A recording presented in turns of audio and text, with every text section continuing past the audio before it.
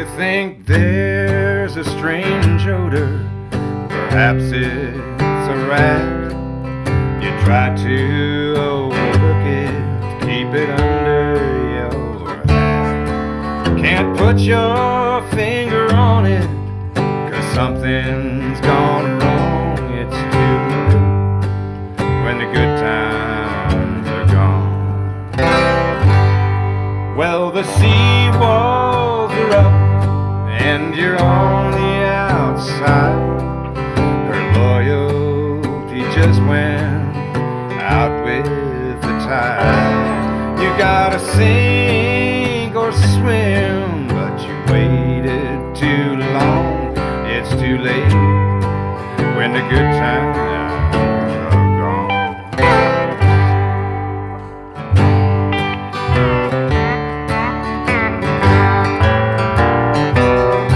When the good times are gone, you won't cut her no slack, 'cause the pain in your heart's from the knife in your back. Self-help books won't save you, so pretend you're strong. It's too late when the good times are gone.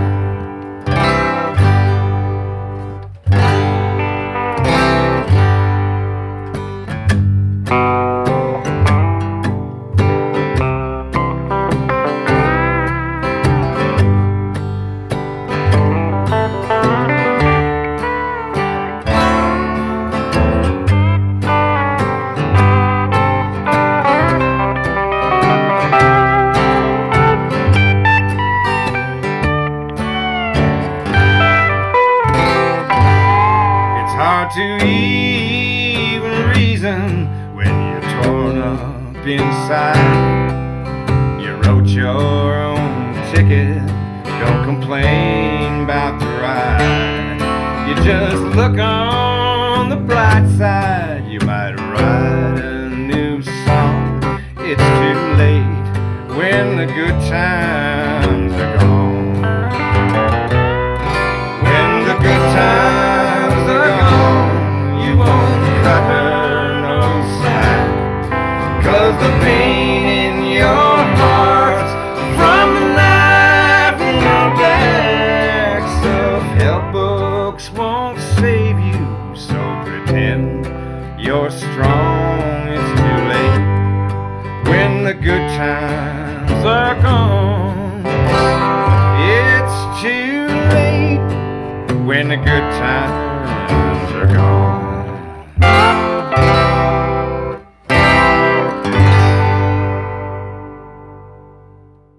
So, are we rolling now? Yeah. Okay. Yeah. Yeah, I decided to just put it on and then I could, check levels while it's tracking and then we could just kind of ease into it, Mm-hmm. Cuz I like to be pretty casual about this, make it just a conversation, Sure. And we're pretty casual here. You're in your PJs. And, yeah, more or less. But yeah, I mean, I guess I want to start by just saying, thanks for being on the pod. I've been admittedly feeling a little bit like undermotivated these last couple of months, and so between that sort of like mentality and like my friend Alex, who some listeners might know from an episode that I did earlier in the year, he had his dad on the show, on his podcast. Oh, no kidding. Yeah. And who's gone now. Yeah. Chuck is unfortunately no longer with us, but that was one of the reasons he wanted to have him on at the time, was because he was like in hospice and shit. Well, that's cool that got done. Yeah. It was interesting too. Chuck's, he worked for a lot of different people, did a lot of different types of, the sports casting and all that stuff, and it sounds like, this is just something that had never occurred to me before, but like he I guess like he wanted to be a radio commentator from a super young age. So he was like talking about, he would like set up these like pretend football games in his room, and he would like comment on imaginary football games and shit. Yeah, I find that totally believable. Yeah. I think there's, I don't know what it is, but there's something about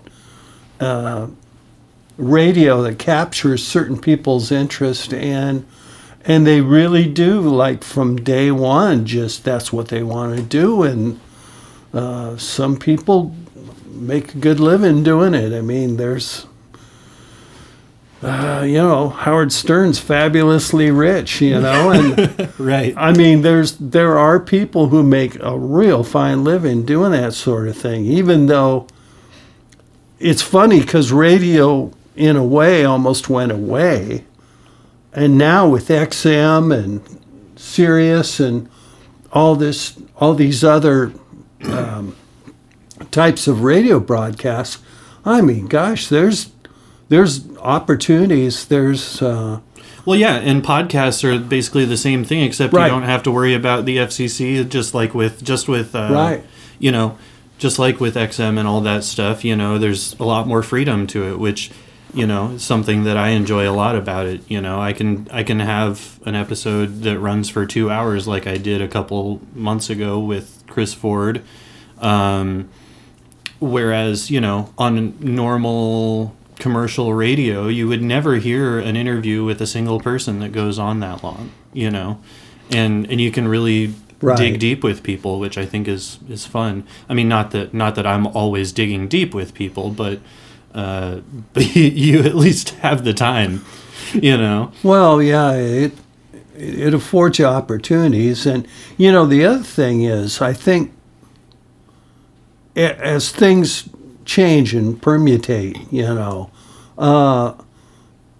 the people who are looking ahead and looking to do new things create opportunities for themselves that other people miss initially. Like for instance, if you've ever watched Daryl Hall's, from Daryl's House. Sure, I've seen a couple of those. TV show, Yeah. I mean, those guys were some of the first guys to ever do MTV videos. And then later on, as the internet developed and stuff, Daryl saw that opportunity and created another career for himself, in a way. Yeah, hosting those shows and Yeah. like having different people on there and collaborating with them and stuff. The one that comes to mind is I saw him do one with a singer called Alan Stone.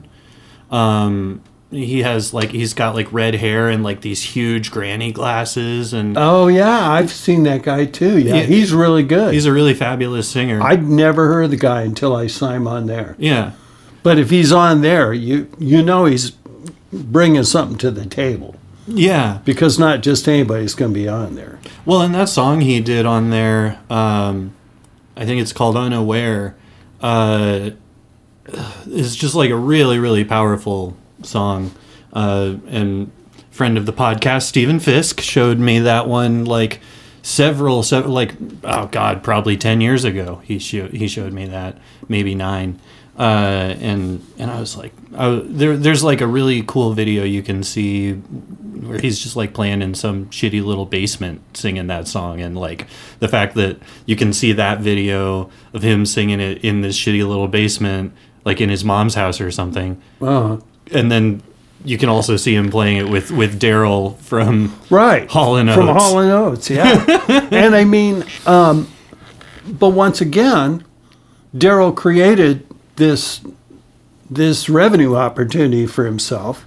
Yeah. He doesn't have to tour anymore.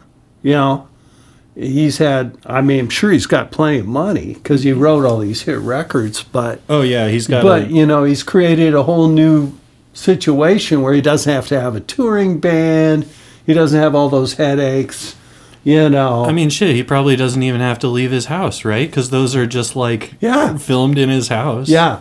And then he has a bar too. He has a bar near his house somewhere. You know, there's a couple of those guys up there in New York, up by Woodstock, that have that kind of situation. Like Levon Helm, for a long time had barn parties, and he had his barn was like all set up, and you would have to reserve your table and stuff. It was not cheap. I don't recall how much it was. It might have been $150 a head or something. Oh, wow. But you know, they started late and they went late, and you know, and hey, you've got Levon Helm, who's one of the greatest singers, let alone drummers. And you know, he'd have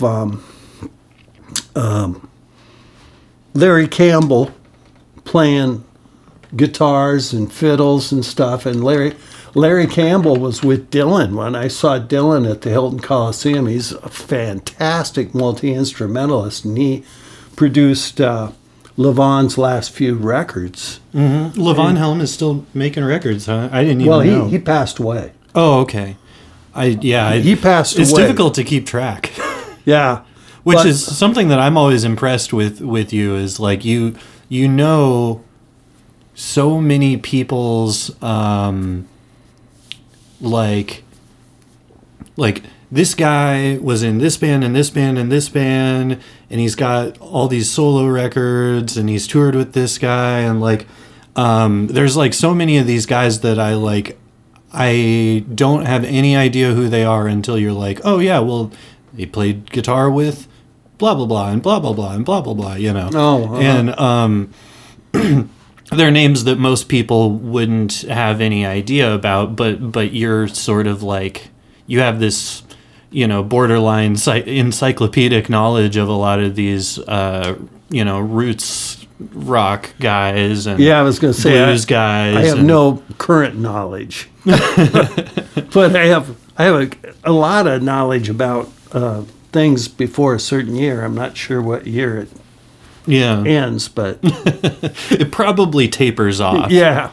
I think about the time Public Enemy came in. That was probably where it kind of rolled off. And you were just like, all right, after this, nothing else matters, huh? I did see Public Enemy. It was great. Hell yeah. I love that story that you have told about something about Flavor Flav, like pretending he's taking a shit on the top of the speaker monitors. Yeah, he did that. Because it was like a line about Elvis, right? Yeah, they were. Yeah, there is a song that makes a reference to Elvis. Essentially, he says Elvis didn't mean shit to me. And which I don't agree with, but I can understand where that would be Flavors. That would be his viewpoint. Well, I think for a lot of people of color, Elvis feels like, you know, it's just like, you know, the guy who kind of stole what other people were doing, or like, you know, made money off of other people's culture kind of thing. Absolutely. You Absolutely. know? But Elvis was a terrific artist. I mean, he really was. I mean, don't watch his movies because that won't back me up on this. But, you know, but he really was. He was a really, really gifted vocalist. And and great. Yeah, he was a really good singer, if nothing else. And you know, you can't say enough about just like his stage presence. I mean, people lost their shit watching him, you know, back in the day. Yeah. They completely lost their minds watching him. Well, he was a great looking guy, and you know, in pop music even today, I mean, it doesn't really matter how good you are so much as, you know, the presentation. Yeah, like all the women pop stars all present themselves like they're porno actresses or something, you know, to get people's attention. Well, and it's similar with men too, you know. They're not walking around necessarily in thongs or something, but like a lot of I guess in my opinion, Ed Sheeran looks kind of weird, but I'm sure there are a lot of people who think he's like really cute or something, or you've got like the boy bands or the, Right. Whatever. There's plenty of It's that. marketing. Yeah. There's plenty of that sort of image thing. And Sure. yeah, you could create an image for a guy like Elvis pretty easily, You just Oh, yeah. slick back his hair in the fashion of the time and Yeah. But he was terrific. But he was a really good singer. I mean, all you have to do is listen to I Can't Help Falling in Love with You. Oh, yeah. I mean, I think there's a lot of his earlier stuff that doesn't feel as relevant now, but that song actually feels like it's held up really well it's one of those things you'll hear people, in the before times, you would be at Carl's and somebody would put that on the fucking touch tunes and you'd have a whole bar of people singing, I can't help, There's a great version of that by, the guy's name escapes me right now. He's an Italian singer who's sightless. And he sings it. It's a live video. It's on YouTube, and it's unbelievably good. How well this guy sings that, and when you hear it done properly, it is devastating, man. Oh yeah. But getting back to Elvis, that I have LPs of the Sun sessions before he signed with RCA. Oh yeah. And the Sun records, were produced by Sam Phillips in Memphis. Mm-hmm. And they're incredibly good. I mean, just amazing. And it's real stripped down. It's almost like listening to early Johnny Cash, but it's rockabilly, man. Mm-hmm. And at the time, that was a new thing. That was an almost unheard of thing. And Elvis would be doing songs as rockabilly tunes that were really, more in the vein of the Carter Family or bluegrass, Mm-hmm. And he'd take them and change them up, and man, they're fantastic. And those rhythm sections would really be cooking on those too. Yeah. From like the brush snare stuff to like the upright bass players, Yep, the slapping upright bass players. I don't know how they do it, but man, it's a powerful, powerful thing. I wish I could do that. You can't be good at everything, Yeah. But that's one thing I really, truly wish I had learned to do. Do you think it's too late now to develop that? I mean, you've got your upright over here. I'm probably more likely to learn to play the piano than learn to slap upright bass. But Do you think that would be like nice to like help with writing songs when you're not like interacting with the band so much in your COVID downtime, like playing more piano? Is that something you've thought about doing much? Well, I have thought about it, and the piano's pretty badly out of tune. Yeah. But as like that one night we were trying to figure out some voicings. Mm-hmm. I can find voicings on a piano that would be hard to duplicate on the bass, on the Fender bass. So. Yeah, or on a guitar even, because... Yeah, I'm a terrible guitar player, so, yeah. But yeah. I mean, even a really good guitar player, there are certain things you just can't do with your hands. You know? Right. Certain voicings that just can't exist on guitar. Well, and people develop their own style by, how shall I say this, by utilizing what comes naturally to them. Like I was watching a YouTube video last night of Ry Cooder, and he was talking about his two favorite guitars that he uses and explaining where the pickups came from and everything, because they're all Frankensteins. Uh-huh. But he was commenting too, well, I don't play with a pick. and he says I can't play with a pick. I will always finger pick. Mm-hmm. And, and I just thought, well, see, that's where you develop a style, and that becomes your thing, and that's okay, I think it's interesting, the things that there's a lot of things like that where people will sort of attribute somebody's brilliance to like something that comes out of necessity, actually, right. or like something that might have even been a mistake, or something they never ever even thought or a about. handicap. Yeah. Django Reinhardt, right? With two fingers on his left hand, mm-hmm. or like Neil Young. Most people don't know Neil Young had polio mm-hmm. when he was a kid, and subsequently his left hand isn't real good at arpeggios. So he tends to hang on one note and just work that note. Mm-hmm. But it makes for a powerful, powerful sound, and it also it's identifiable. Yeah. It's his thing. Well, and I love there's a video you can find of Neil Young talking about his I think it's like a Les Paul that has a Bigsby on it. Right. But he refers to it as the Wang bar. Yeah.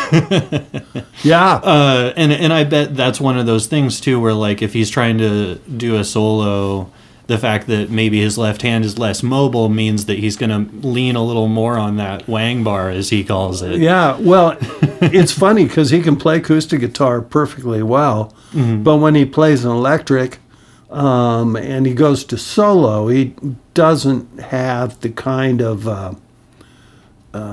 dexterity that a lot of guitarists have. Mm-hmm. But man, he can just find a note and just drill it into your head, and man, there's hardly anything better. He's amazing. I like his style of soloing a lot, for sure. It's very visceral. Yeah. Oh, yeah. Like it's very emotional. Like when you get somebody like that who isn't, lightning quick with their left hand. My feeling is that a lot of times what they come up with for ways to express themselves are maybe a little more exciting than hearing like 100 notes within 8 bars. My girlfriend Jean put on this Neil Young record in the car, a CD. Called Weld, that's kind of from the Live Rust era. Mm-hmm. It's him with Crazy Horse, and man, it's a powerful record. It's unbelievable. It's live, and there's some real evocative playing on it mm-hmm. from him and Crazy Horse. I mean, that's one thing I've noticed recently is there's certain bands like him with Crazy Horse or him with Willie's Kids. Promise of the Real. Promise of the Real. I mean, these are real bands. They're mm-hmm. not a bunch of studio players that were thrown together and ought to play well together. They're real bands that have played together, or like Tom Petty. There's all this live Tom Petty out now. And it is unbelievably good because those guys put in the time, and I don't give a damn how good you are. You are not going to get a bunch of guys who don't know each other and put them together in a room and get that kind of cohesiveness. Right. That energy. Yeah. You just can't. So. I think that I totally agree. I think that's one of those things that... I mean, there are some people who can still get something good out of a there really is an element that is hard to really tangibly define that comes from a group of people who have played together for a long time. Oh yeah, and it's true in every genre. It doesn't matter if it's country music or rock or like blues. I mean, you're going to be hard pressed to find a better blues ensemble than Muddy Waters had or than Howlin' Wolf had, Mm-hmm. And it's not because they're the best players. I mean, some of them were, but like in Wolf's band, it's all about the vibe, man. Yeah. Those guys are all wonderful, and I love it. But they're not the best players that came out of Chicago, but they were very effective at what they did. Yeah, I mean, I think that's one of the artists that you showed me when you were sort of giving me that blues education earlier in life, where like I always thought that Wolf and John Lee Hooker were both just like really vibey, Right. and I liked that a lot. Yeah.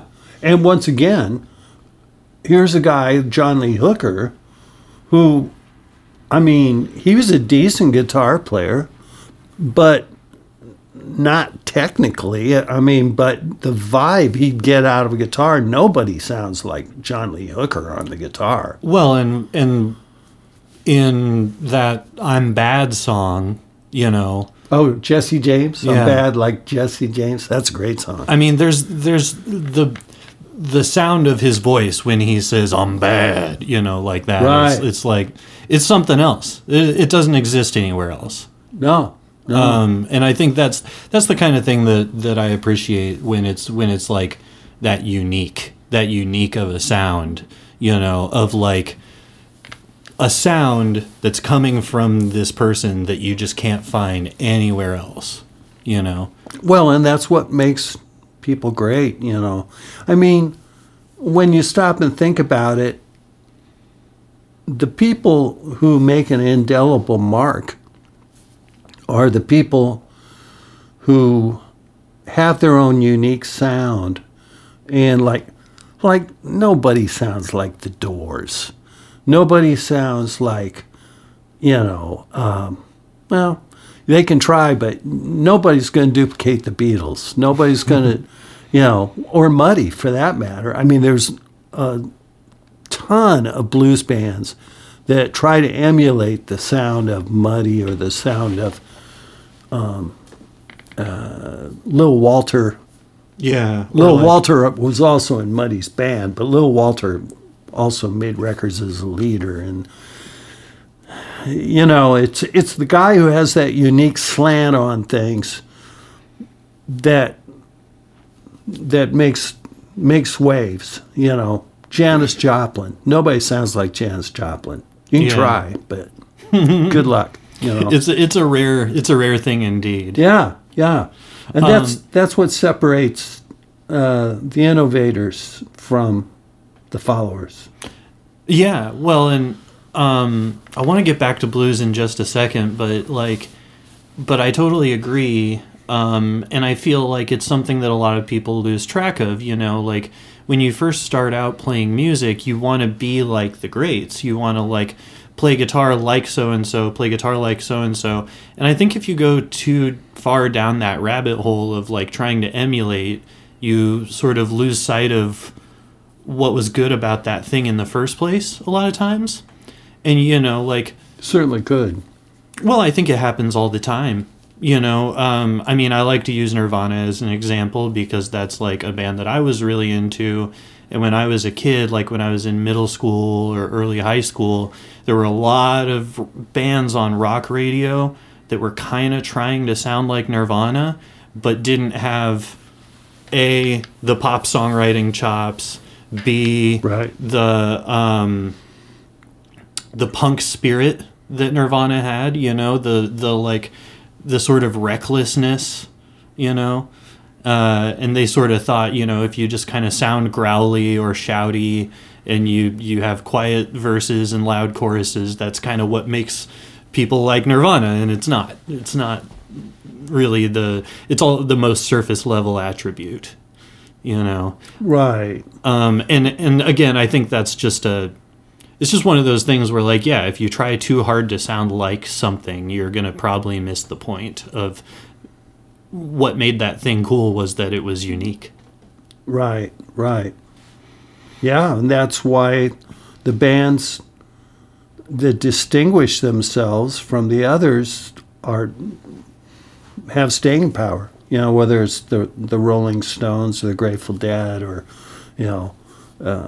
once again, Muddy Yeah. or even, I mean, Miles Davis. Miles Davis went through all kinds of musicians and all kinds of styles, Yeah. but he always sounded like Miles Davis. Right. You know? Absolutely. I mean, because there really is a through line, whether like if you put on a track from Bitches Brew, maybe one of the shorter ones, and then put on a track from like Kind of Blue or whatever, Yeah. like there is a similarity there, even though one is a bit stranger than the other. yeah. It's like Oh, they're totally different. but there is like I don't know if it's an aesthetic or a creative or if it's like a creative sort of spirit that just carries through it, or what exactly it is. But yeah, when you hear him play trumpet, it's like that's Miles. Right. Very much so, yeah.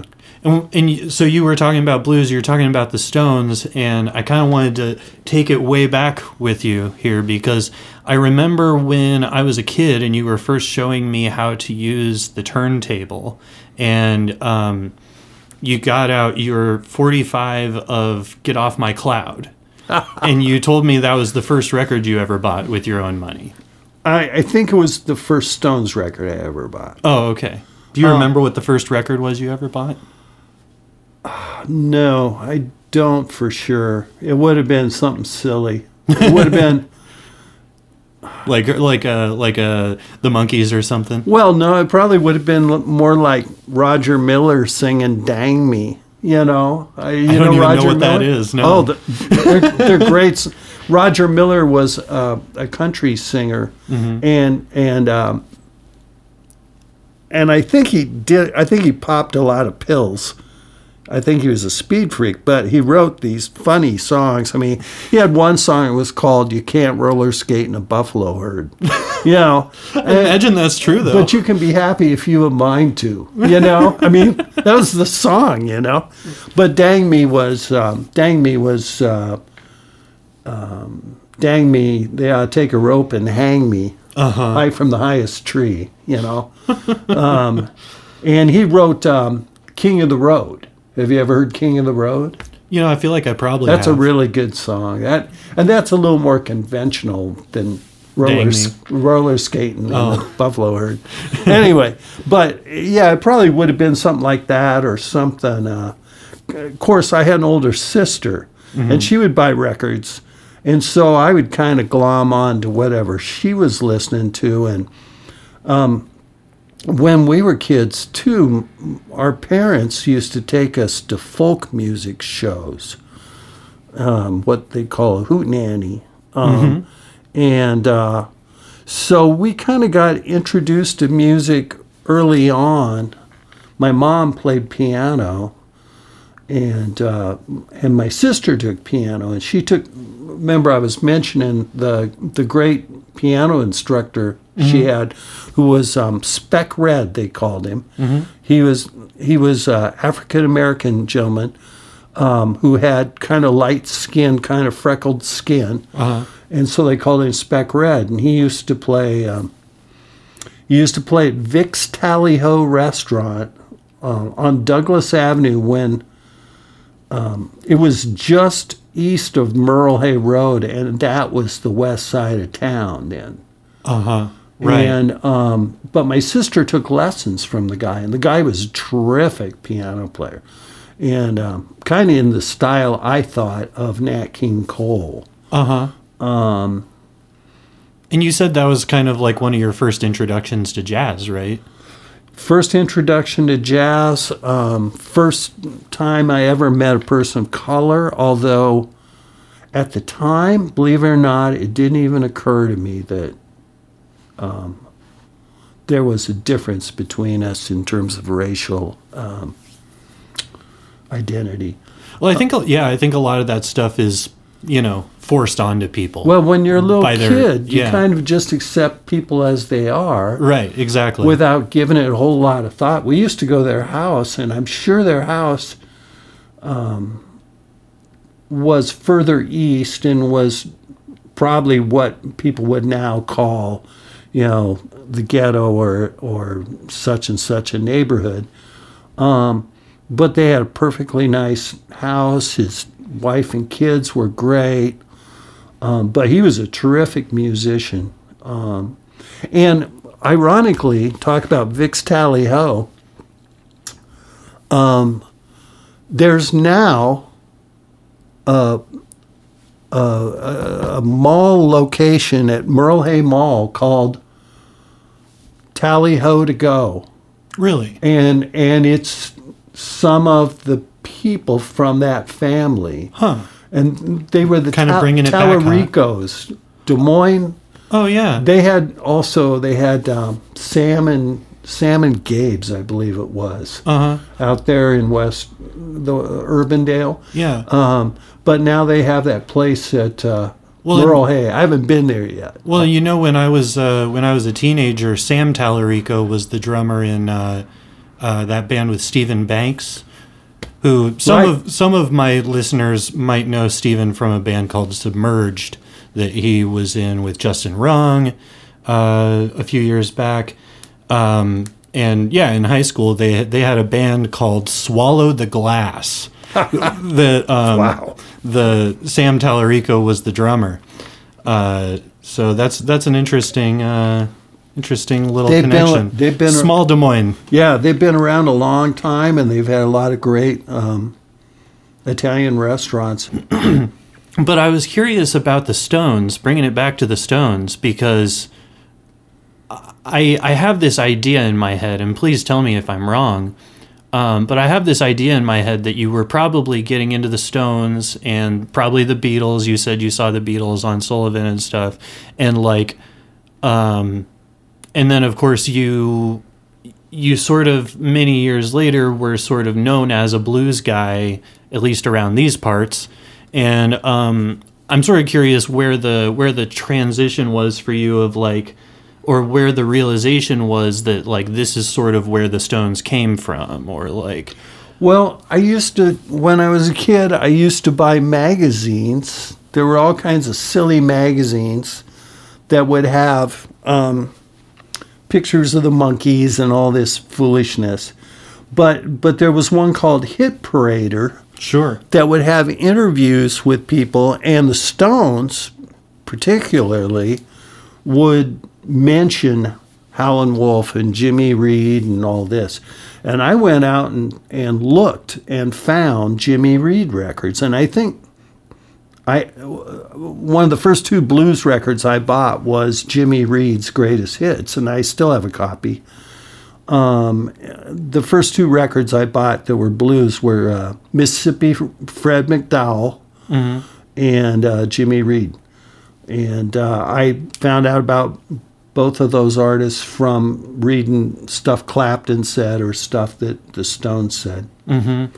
The Stones actually got Howlin' Wolf on TV, which they must have had a lot of influence, because he really stuck out on this TV show, but he kicked ass. He was great. Did you actually get to see that when it aired? I don't recall that I did. The show was Shindig. Mm-hmm. But it's still you can see it on YouTube any day of the week. Right. I mean, the backup band had guys who ended up playing with Elvis. Leon Russell was the piano player. They were the Shin Dogs. And because they got together just to play on Shindig? Yeah, they were studio guys. That Wolf got on TV because the Stones insisted.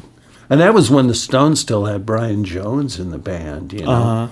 So that was real early on, 65, 66. Well, they must have had a lot of clout just because they were one of the biggest bands in the world. You know? Yeah. I mean, I'm sure if the Beatles had thought to advocate for somebody else, they could have done, they could have done something similar, but they just I don't think the Beatles had that same kind of rootsiness to them, They kind of liked Motown. Yeah. They covered some Motown songs, but And Where- like Little Richard, I guess. But Yeah. like they didn't need Little Richard. They didn't need to put Little Richard on, you know. They didn't need to like make him more famous. Yeah, So- Richard was famous already. Right. But the Stones, I mean, some of the Stones' early records had Little Red Rooster, which is a Willie Dixon song. And, Right. you know, I mean, I Just Want to Make Love to You and stuff like that, you know, were their versions of these blues songs, you know, before they even started writing songs. Well, and they also did like I want to say they did "Who Do You Love" long before the corny like rock version that you hear on classic rock radio now. You know. The George Thorogood. or Yeah. whoever. I couldn't remember the guy's name, so I was just gonna call it the corny rock version and call it. But I'm glad you remembered it, so we could call it out. Yeah, I think originally that was a Bo Diddley song. Right. I think so too. But yeah, no, I was sort of curious about that, and you know, just about like how you got, you know, interested in playing the style, because like I said, I'm sure there are some people who met you through other things, but it seemed like for quite a while you were known as a blues guy. I mean, Iowa Blues Hall of Fame and all that. So like, just what got you interested in playing the style versus like playing rock or playing jazz or whatever? Well, jazz, I made a conscious decision that I wasn't going to be a good jazz player. I mean, not a decision, but the realization Yeah. that that it takes a whole lifetime to learn to play bebop properly. Uh-huh. And some people can do it and some can't. And frankly, I don't think my brain works that fast. And certainly didn't back then because I was too stoned. Yeah. I always gravitated towards rhythm and blues. I had friends who were in rhythm and blues bands. When I was in high school, they had horn sections, they had a Hammond, you know. Wow. And Was it easier to get a hold of a Hammond organ back then? Was that like something that you could like go to your friend's place and they just had one of those more often? they were probably more common than they are now, Yeah. but they still weighed the same.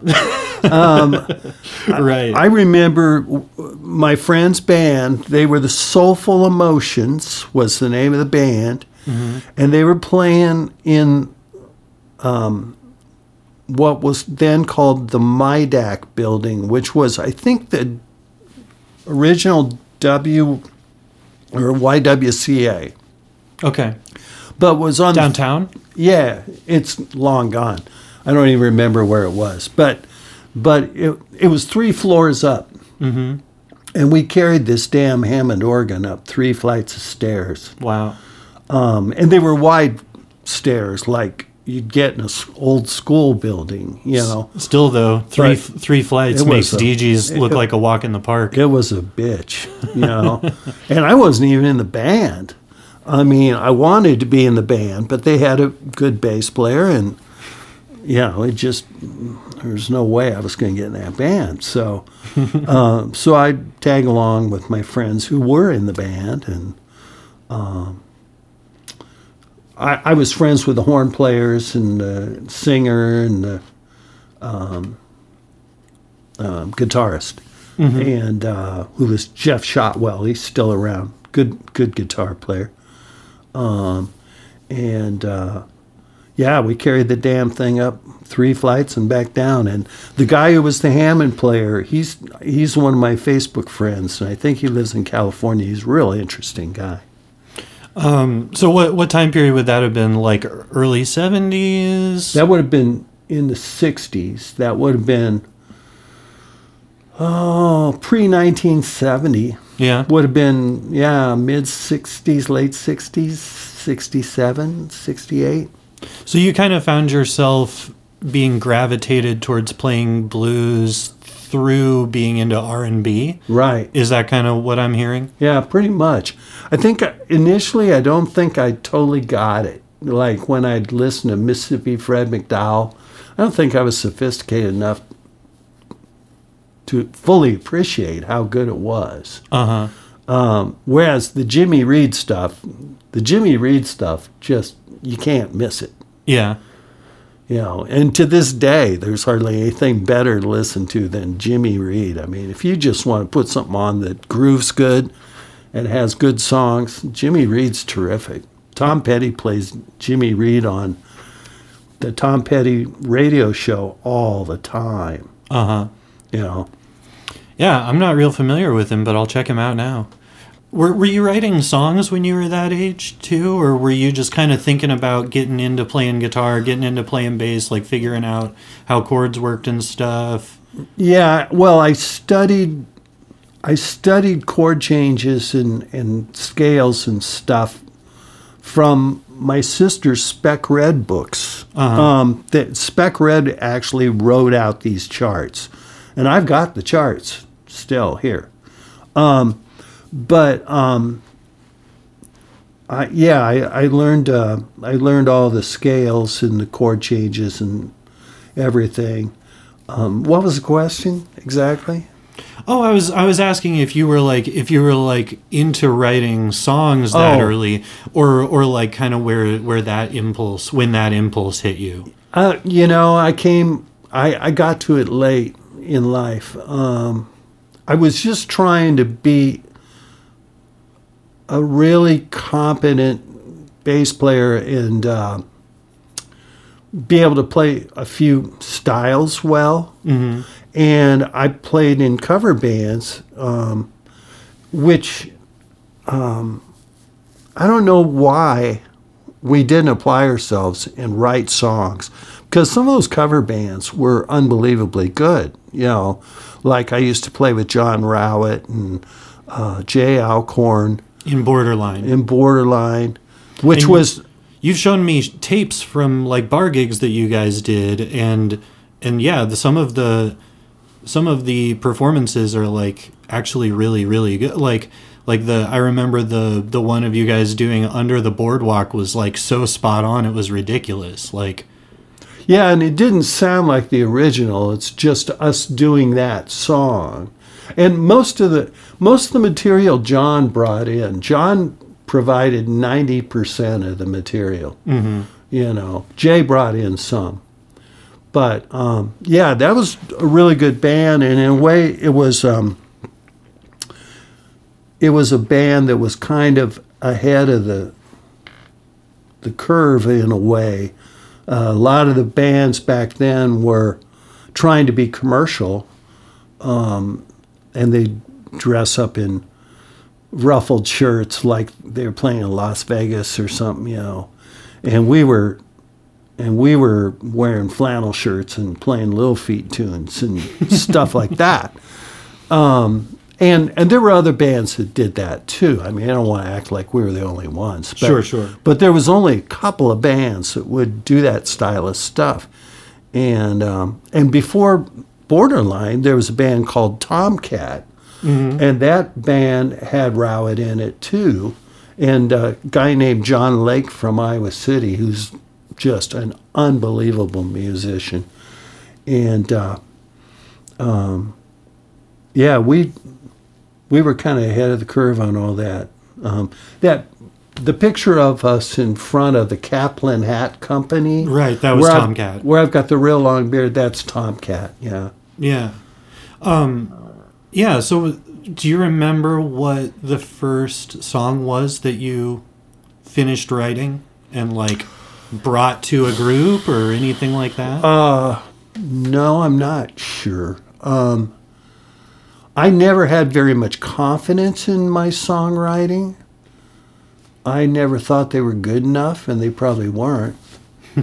And I think the first time I really got serious about songwriting was when I put out my little CD called Crude Yet Effective, which I put out in 2001. Mm-hmm. So that was only 19 years ago. But you wrote songs before that, because I sort of remember you showing me like again, cassettes of songs that like you had written that maybe like Hovey sang or something like that. Oh yeah, there were like other there were some, yeah, other songs before that. yeah. The thing is about songwriting for me, as opposed to other people, is because I'm not a good vocalist, to be kind about it. I find myself writing for whoever I'm playing with. And so I tend to write in that style. I mean, frankly, I'd like to be playing blues right now, but I don't really have anybody to play with. I don't want to be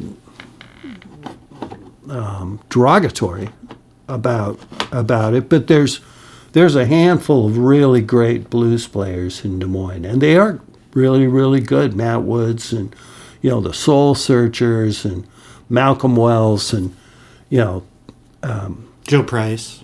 Joe Price, yeah, but he's from Eastern Iowa. Oh, sure. And FYI, Joe Price and Vicky Price, folks, if you have not seen Joe and Vicky Price, your education is neglected.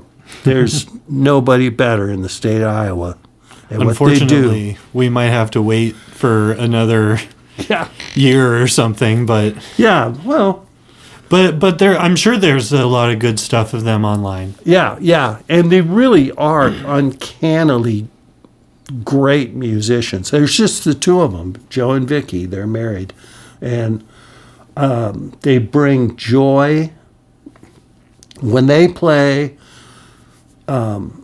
Vicky just beams. The joy they bring, the quality of the music. They write their own songs.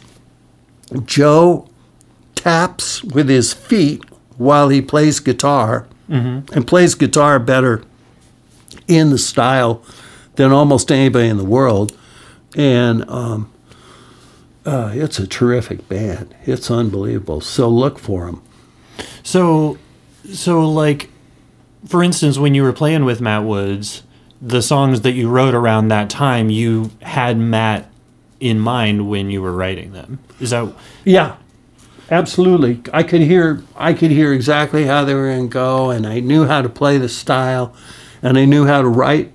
The blues style is real easy to write for, and Well, yeah, because it's almost like the grid on my computer of like it's 4 bars of this, 4 bars of this, right. that kind Right. of thing. So it kind of creates an easy template.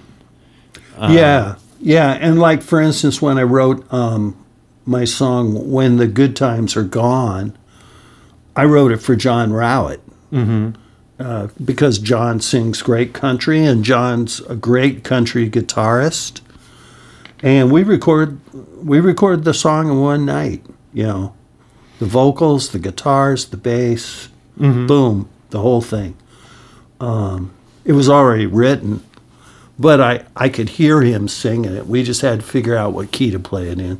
And it's kind of similar with the songs that you've written since you joined Stutter and Jimmy's band too, right? I want to say maybe Moonshine and Chloroform was one that you helped write. Yeah, that. But are those more collaborative though, right? Where like not so much of you writing the whole thing and then bringing it to the band. Well, I actually had written that when we were doing the Thunderbolts. Oh, okay. With Matt Woods, and he either wasn't interested in it or I don't know. We just couldn't get together on it. Yeah. I think, frankly, we were playing so many gigs that we didn't have time to rehearse. Yeah. And so the song didn't get done. And I had I'd written it in, I think, 2007. Wow. And it finally just saw the light of day last year. Right, yeah. But that's wild to me because for one thing, I don't think I remembered you even ever showing me that back in '07 or whatever, but also because I just about can't picture it being played, the guitar part being played by anybody other than Cullen at this point, or like, Well, yeah, it would have been different. It would have been a different style. Where the song kind of came together was when I decided that I was going to write a song that switched from major to minor, back and forth in the chord changes, which typically they don't. And I'd actually, the germ of that idea came from a Beatles tune. But of course, it sounds nothing like the Beatles. Has nothing to do with the Beatles. It's just conceptual. But that's kind of one of the interesting things, I think, about getting an idea from something and coming back to, doing your own thing. Like the idea that you got from a Beatles song, it was probably never your intention to make the song sound just like that song. Oh, it sounds nothing like that song. Right. Yeah. But it's sort of like a fun transformation that songs can go through. Well, yeah. From that initial idea. And I know we've had this conversation before, but I'll say this for the podcast. One thing I always try to do is, if I'm writing a blues song, is I always try and have one chord that's different, or something in the arrangement that's different, that differentiates it from all the other blues songs, because that's how you create something interesting. Yeah. Can you give an example of how you do that? There's one song where you go to the bridge, and it's a solo, and you go to a 4 chord, and you go back to a 1 chord. You go to a 4 chord, back to the 1, and then you do a 2 chord, which typically there's never a 2 in, you'd go in to a song. 2 minor and then to a 5. Well, I made it 2 minor and 4. Okay. And the 4 infers the 5, but it's not. Yeah. And it the doesn't- law, that it's in the law. Okay. It's the name of the song. Or like, there's a tune on one of the Thunderbolt records where it was supposed to be kind of like a Stax rhythm and blues song more than a regular blues song. And so instead of going to a 4 and a 5, like a typical blues, we went to a 7th and then a 4 and back to the 1. Like a major 7 chord, or No, it's like if you're in C, you go to a B flat and then to an F. Oh, right on. 4 of 4. Huh? 4 of 4. Sorry, we're getting really down in the weeds with the music theory and stuff I hope your listeners are following what I'm trying to say here. We probably have lost 1 or 2, but it'll be okay. My articulation's not been as good as I'd hoped. No, but I think that's a really excellent point, and and it is one of the things I wanted to hit on having you on here is like this concept that we talk about a lot of innovating within a style or within the context of a certain genre or whatever. Because I think that's a really important thing, that like some people maybe overlook or they just like don't know exactly how to go about it or something.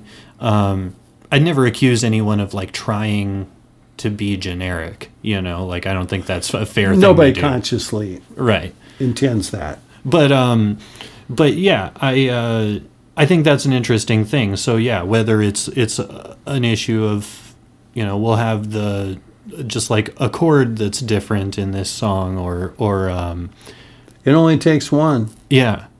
To change it up, to create something different. You know, and that's the other thing, people tend to want to learn the stuff that came before, and that is a great way to learn your instrument and to understand how the particular genre works. But in the instance of kids who take jazz band in school, you can learn a lot in jazz band, but the people who you're emulating were the innovators. Mm-hmm. They're not the ones who go into school and learn to take the A train, or attempt to play heavy weather report song, because, hey kids, you can't do it. I'm sorry. Well, it won't be just the same at the very least. Well, yeah. And I mean, it's a valuable way to learn your instrument. But beyond a point, you have to innovate, or you're just rehashing stuff. And that happens a lot in blues. It happens in country. Mm-hmm. It happens in just about everything. In rock.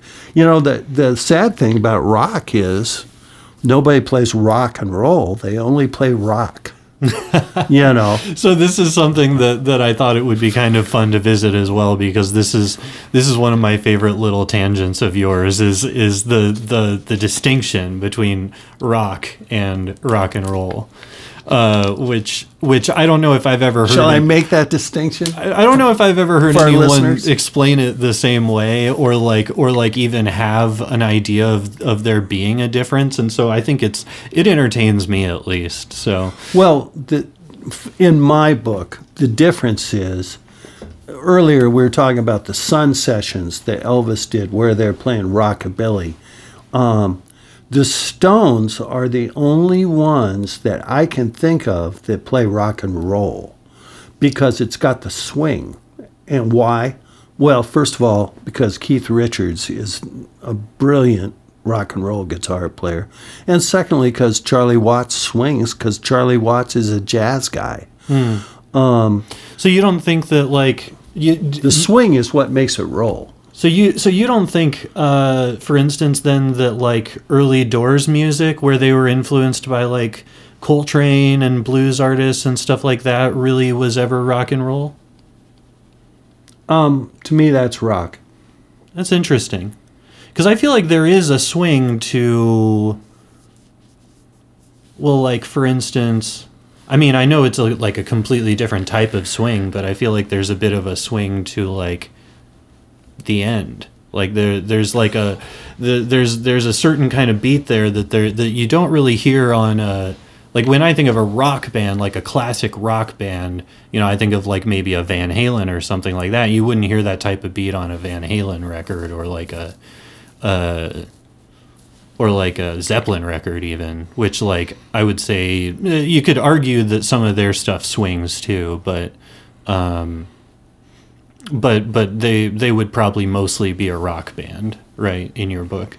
Right. And it's not about splitting hairs, but I'm just curious whether you've thought about some of these things. Well, like I said, the Doors are one of the bands that distinguished themselves by being different. Yeah.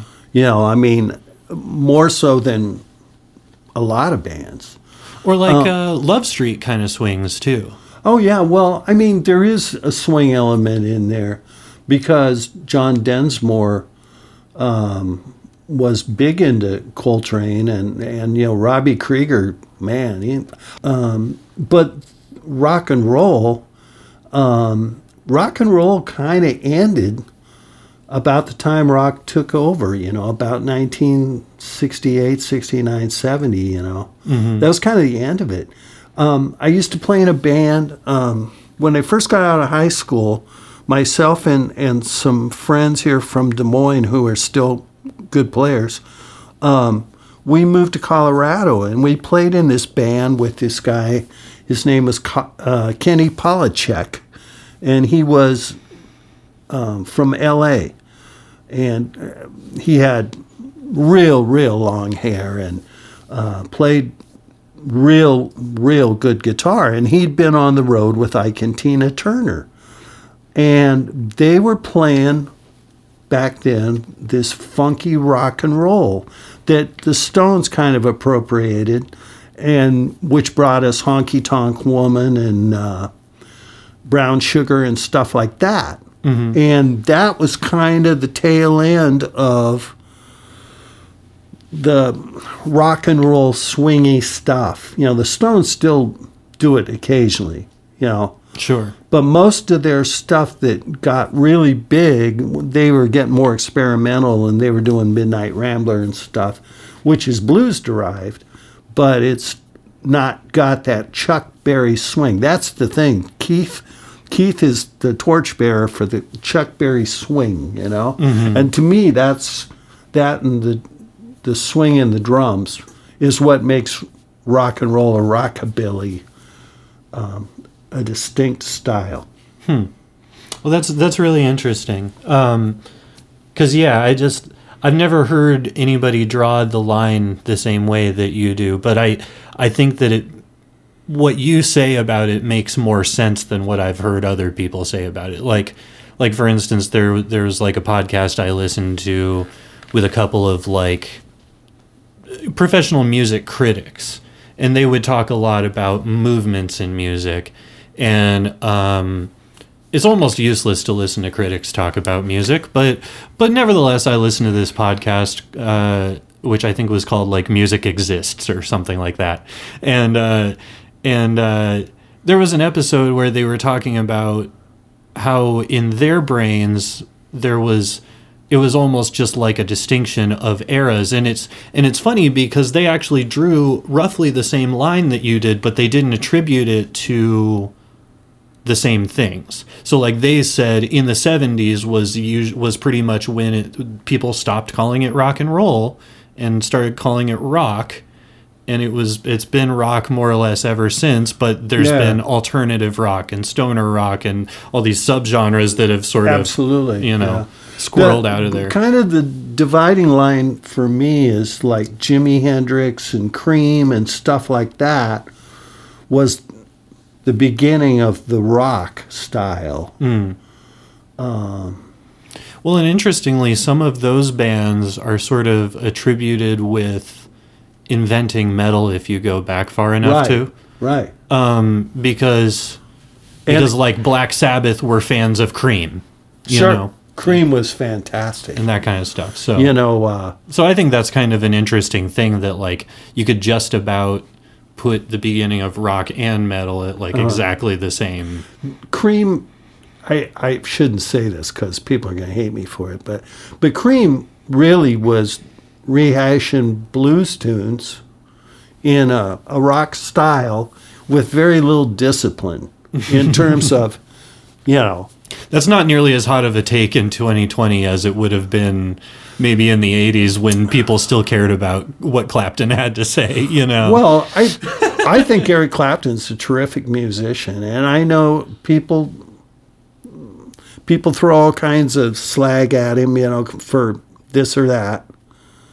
He's done a lot of things, some better than others, depending on what you like. Yeah. But he's a terrific blues guitar player. He's a good singer. He's good. He's got it, man.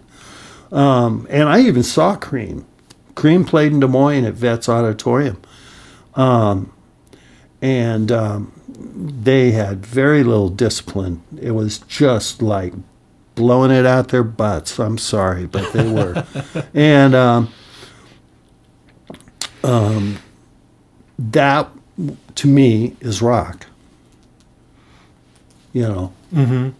Just sort of just going for it, regardless of whether it'll be, whatever will be kind of thing. Yeah, and I mean it.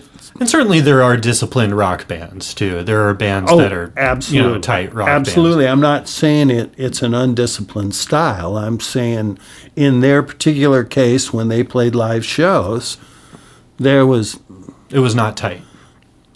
they barely listen to each other. You know, they didn't like each other. Yeah. You know, I mean, they barely looked at each other. I always think it's a shame when you hear about all these old bands who couldn't stand each other.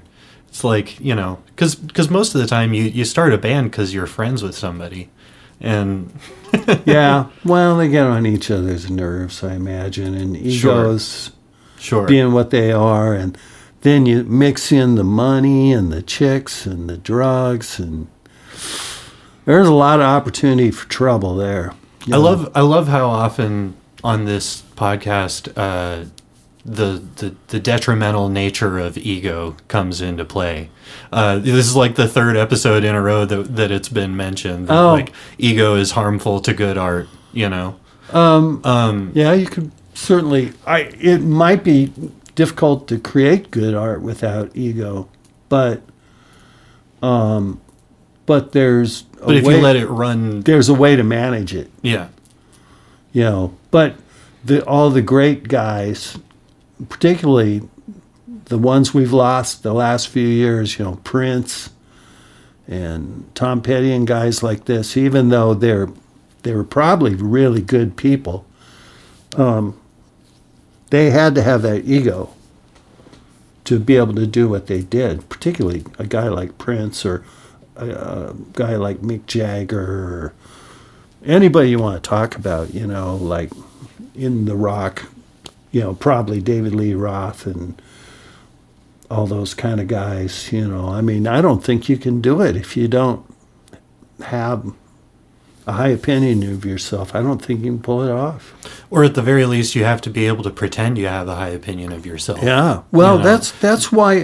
Which is, I mean, I think that's a big struggle for a lot of independent musicians is you know, being, I don't know if it's confident enough or just like self-absorbed enough or whatever you want to call it to like actually promote yourself to the Yeah. level that you have to and stuff like that. I totally agree, you know. I mean, it's a difficult thing, especially when you look at things realistically and you say, I'm one of a million singer-songwriters, you know. Right. You know. Yeah, we and- got plenty of guys who strum a guitar and write songs, you know. Yeah. We could really do with somebody to play harpsichord or something. Somebody to do something different, for God's sake, you know. And actually, there have been some bands that have tried to go for stuff like that. Like there's Vampire Weekend has harpsichord on some albums, and like Yeah. you know, there's some interesting people out there trying to do stuff. But yeah, it is. It's just difficult to. I mean, just have, you know, that balance of like allowing yourself to have enough ego to like care about it enough to like make other people care about it. But then also not to let it run your life. Well, and once again, that's why I was saying earlier, you know, when I go to write songs, a lot of times I write a song for the individual I'm working with, you know, whether it's Jimmy or Matt Woods or, you know, because a front man, I'll tell you what, a front man, they're hard to come by. You know, and if you don't Right. have the right front man, you're going nowhere, whether it's locally or nationally or whatever. Yeah. You know, if you haven't got that, you got nothing. you know? Somebody who leads and has a presence. Yeah, I'd love to be, like I said, I'd love to be out playing blues, but I've played with all the best guys, you know. And we've kind of explored that, and it'd be fun to do it with somebody of that caliber who I hadn't already worked with for 7 years or 10 years, you know. Sure. I mean, the Soul Searchers are terrific, but the Soul Searchers are kind of a self-contained unit. Once again, my theory where the bands that play together consistently are the best bands. Yeah. You know, So, talking about songwriting again, because that's kind of what I like to always come back to here. we did a song together this year called "A Nice Place to Visit," which is not like a conventional song in any way, but might remind some people of like one of those spoken word Doors songs, or maybe like a less specific Gil Scott-Heron type thing or something like that. I hadn't thought of that. But, I mean, well, because he mainly did spoken word, at least Right. to my knowledge. Right. But like similarly, spoken word, jazzy, that kind of thing. I know a little bit about where you were coming from on it, but I was sort of curious if the reason that you wanted to do a spoken word thing was simply that, like, when you were writing that song, you knew that you weren't going to be writing it for anybody else. Right. That was part of it. And I wanted it to be almost like beat poetry or something of that nature. And so I came up with the ostinato bass part, which, for those of you not familiar with the term, it means the part is a repeating part. Goes on and on and on. And it's a loop, basically. Yeah, it's like a loop, except I'm actually playing it. Right. And I knew that Bobby Brown would be the perfect drummer for it, and it was my reaction to the Black Lives Matter things going on, because those skirmishes with the police and all that just reminded me of 1968. In 1968, Martin Luther King was assassinated. Bobby Kennedy was assassinated. People were burning down their own neighborhoods. I mean, it was crazy. And then they had the Democratic National Convention in Chicago, and there were riots there, mostly about Vietnam. And the drift of the whole thing is, what have we learned since 1968? Apparently not much. Right, You know, because we're still having the all same, of these injustices. the same things. Yeah, You know, you'd hope we'd evolve, but we don't seem to. right. And if anything, we were backsliding. Sure.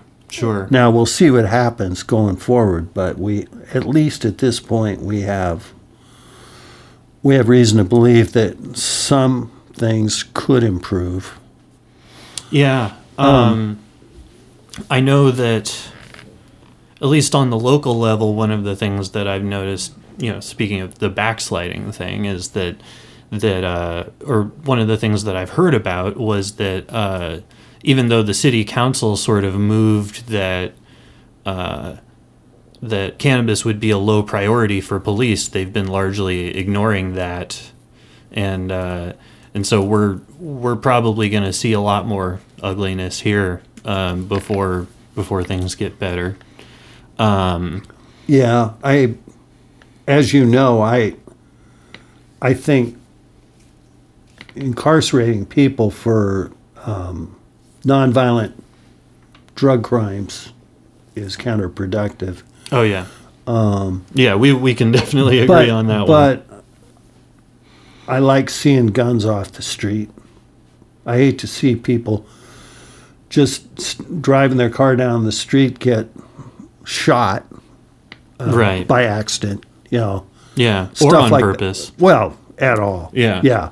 In general. But I mean, there's been quite a few instances where people were shot mistakenly or just got in the middle of a rolling gun battle. Mm-hmm. And I think that if those raids put an end to some of that, then it's a positive thing in that respect.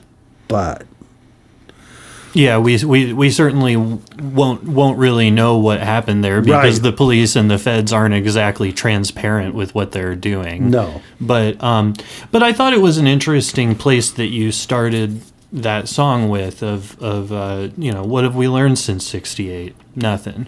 And Right. and it was one of the things that made me excited to work on it, even though like I don't have nearly the axe to grind with streaming that you do, and that kind of stuff. But I understand the quarrels that you have with it, and of course it does need to be addressed. I mean, they're not looking at getting better about the compensation with the streaming stuff. But Yeah. but what I really appreciated was having somebody who was around at that time drawing that correlation, because a lot of it is people from my generation who just have to like find their own history books because Yeah. because it isn't talked about enough. Well, and that's the thing, I mean, that's why I kind of gave the little background information, because there'd be people of a certain age that wouldn't know all that stuff happened in 1968, all in just a bunch, and Right. they were burning down whole blocks. Well, you and know. also, a lot of people of your generation, some people of your generation are speaking up, but there's a lot of people who seem just too tired to do it or something. And People get older, they get more conservative, they get complacent. yeah, They've got their nice house in the burbs, and they're happy with that. And yeah, the thing, I think, as Americans, we've been so fortunate to see all that stuff on the news, but we don't experience it. yeah, And it makes us complacent because it doesn't affect us. Whether it's Syria, invading Iraq or whatever, all that stuff. whatever it is. Yeah. All that stuff. There's we won't start enumerating Right. We could all be, of our transgressions there. We could be here all day discussing the Yeah. And I'm bad not things. Oliver Stone. I don't want to do that. but yeah, I mean, because it doesn't affect us, we don't care. And that's how we got to where we are as a country right now. I mean, people are not more sophisticated than they used to be. I mean, when you listen to music that came out in the 1950s, and then you listen to music that's out now, there's no comparison. I mean, Duke Ellington and guys like this, these guys were sophisticated people, I mean, that's the other thing, we were talking about jazz earlier, one of the reasons I decided not to pursue jazz was because it had developed to such a high level that if you're a saxophone player, you've got to study John Coltrane and stuff like that, Charlie Parker, which is virtually impossible to play. Right. To even be competitive, they developed it to such a high level. And now you listen to music and you got synthetic drums that they're not even being played. They're just on a loop.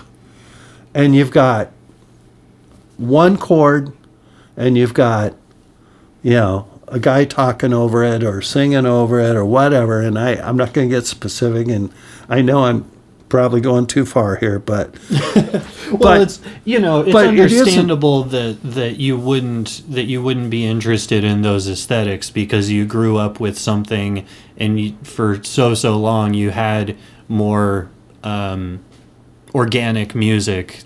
well, there's a place for everything. And I mean, there's a genre. There's a but I think a listener for everything. right. And so I don't think anyone can fault you for not being like an Ariana Grande fan or whatever. I don't even know what she sounds like. Yeah. But I think to your point about how sophisticated jazz is and can be, if you look at what a lot of the people in New York are doing, the people who are like still trying to progress jazz, they will introduce some of those electronic elements in the way of like, maybe they'll run their bass through synthesizers, or maybe they'll like have just like a random samples that they can trigger while they're playing stuff, or sure. And that's innovation. But also they will be students of your Charlie Parkers and your Coltrane's and your Miles Davises, who like, I know people who literally transcribe solos of people like that, in college, just so that they can even wrap their head around what's going on. Right. And I think that's a level of dedication that I personally will never have. And so I think it is interesting. I mean, the stuff you're talking about, of course, is like in the mainstream, and I don't think it's a hot take at all to say that to find really interesting music, you do have to look outside of top 40 radio.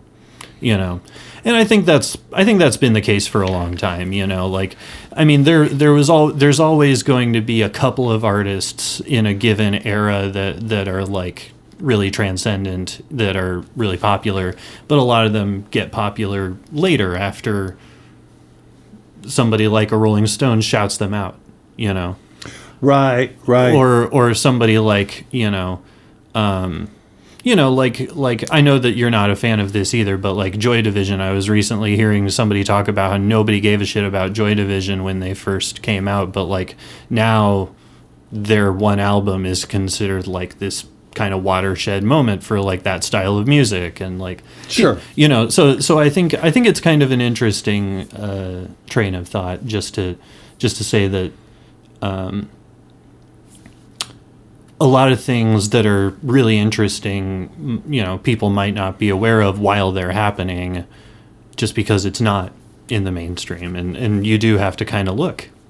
But people who are interested in independent music will always have that impulse to search. Yeah, I'd love to know I'd love to know who's going to come along and shake it up like the Beatles did, because literally the entire culture, youth culture, changed the first night they were on Ed Sullivan. And I mean, it's shocking, and I wonder what it'll be. And I wonder, will there be a different instrumentation? Will it be something other than a guitar? Will it be, a processed like a keyboard, sequencer or something? Yeah, or a vibraphone. Like when I was in college, when I was a freshman in college, I was going down the hall, and I was passing by this room, and there was this incredible music coming out of this room.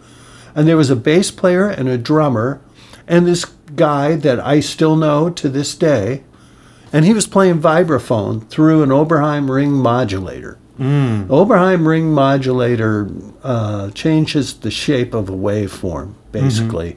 So he had like a mic on it, and it was... Yeah.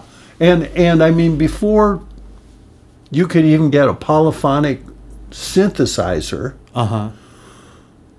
people were running their Rhodes pianos and their Wurlitzer pianos through these ring modulators. Right. The first time I saw a weather report, they didn't even have a synthesizer. He was playing a Fender Rhodes through a ring modulator. That's interesting. And it was the most fascinating music. I thought, wow, I have never heard anything like this. And that's a pretty rare thing, Yeah. Well, I think, it's difficult because I think on the one hand, there are so many subcultures now because the internet exists.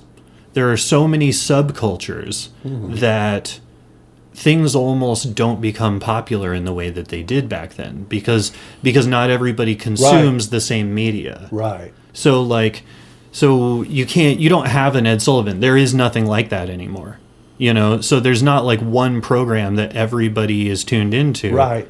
True. Whereas like, well, even back then there were 3 programs. Well, right, but now there's not only... But there was only one with the Beatles on it. but not only is there now, like, literally hundreds of television stations... Oh, yeah. But also, YouTube, TikTok, Instagram, blah, blah, blah, et cetera, et cetera, et cetera. And there's every single day, there's probably hundreds, if not thousands of albums coming out.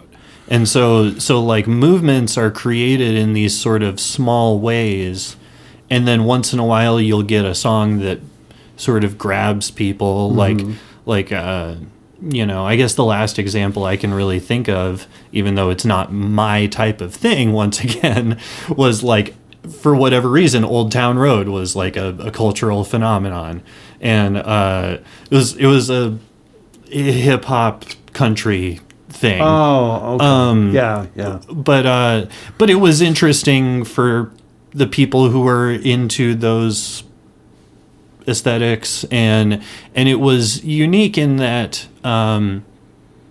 you'd probably never had a gay black guy singing a country song on Top 40 radio before. And that's what that is? Yeah. But I think those sorts of explosive cultural moments are going to become less and less because there are so many subcultures. Well, the only way anything's even going to come close to replicating the wave of like the Beatles or Elvis, is if it's something that transcends genre and it's something that is universally understandable, to people, and I know you've heard me say the music that people gravitate towards is music they can relate to because, yes, they've had the blues, or they've had their heart broken, or they've, this or that. That's why people like country. That's why people like blues, because, man, you don't have to think very hard when somebody's talking about the exact experience you've personally had. Yeah. And I think that's the only way that anybody's ever going to have that universal big effect, is if they just are a person who can reach everybody, like the way Dylan does. In a way, when Dylan writes a song, one of his really good songs, they're just, people, even if you don't like his singing, you go, wow, that's a great song, and it's because we all know he's telling us the truth, in so far as it can be the truth when the lyrics are kind of crazy, but I guess some of his earlier stuff is a bit more explicit, but when I think of the great Dylan songs, most of the time the lyrics are sort of nonsense, but then once you get to the chorus, you sort of know what he's talking about or something like that. Well, yeah, I think some of the best songs are the songs that we're allowed to interpret for ourselves, that don't just beat us over the head with the message. Oh, that's definitely true as well. Yeah. And I know you think that.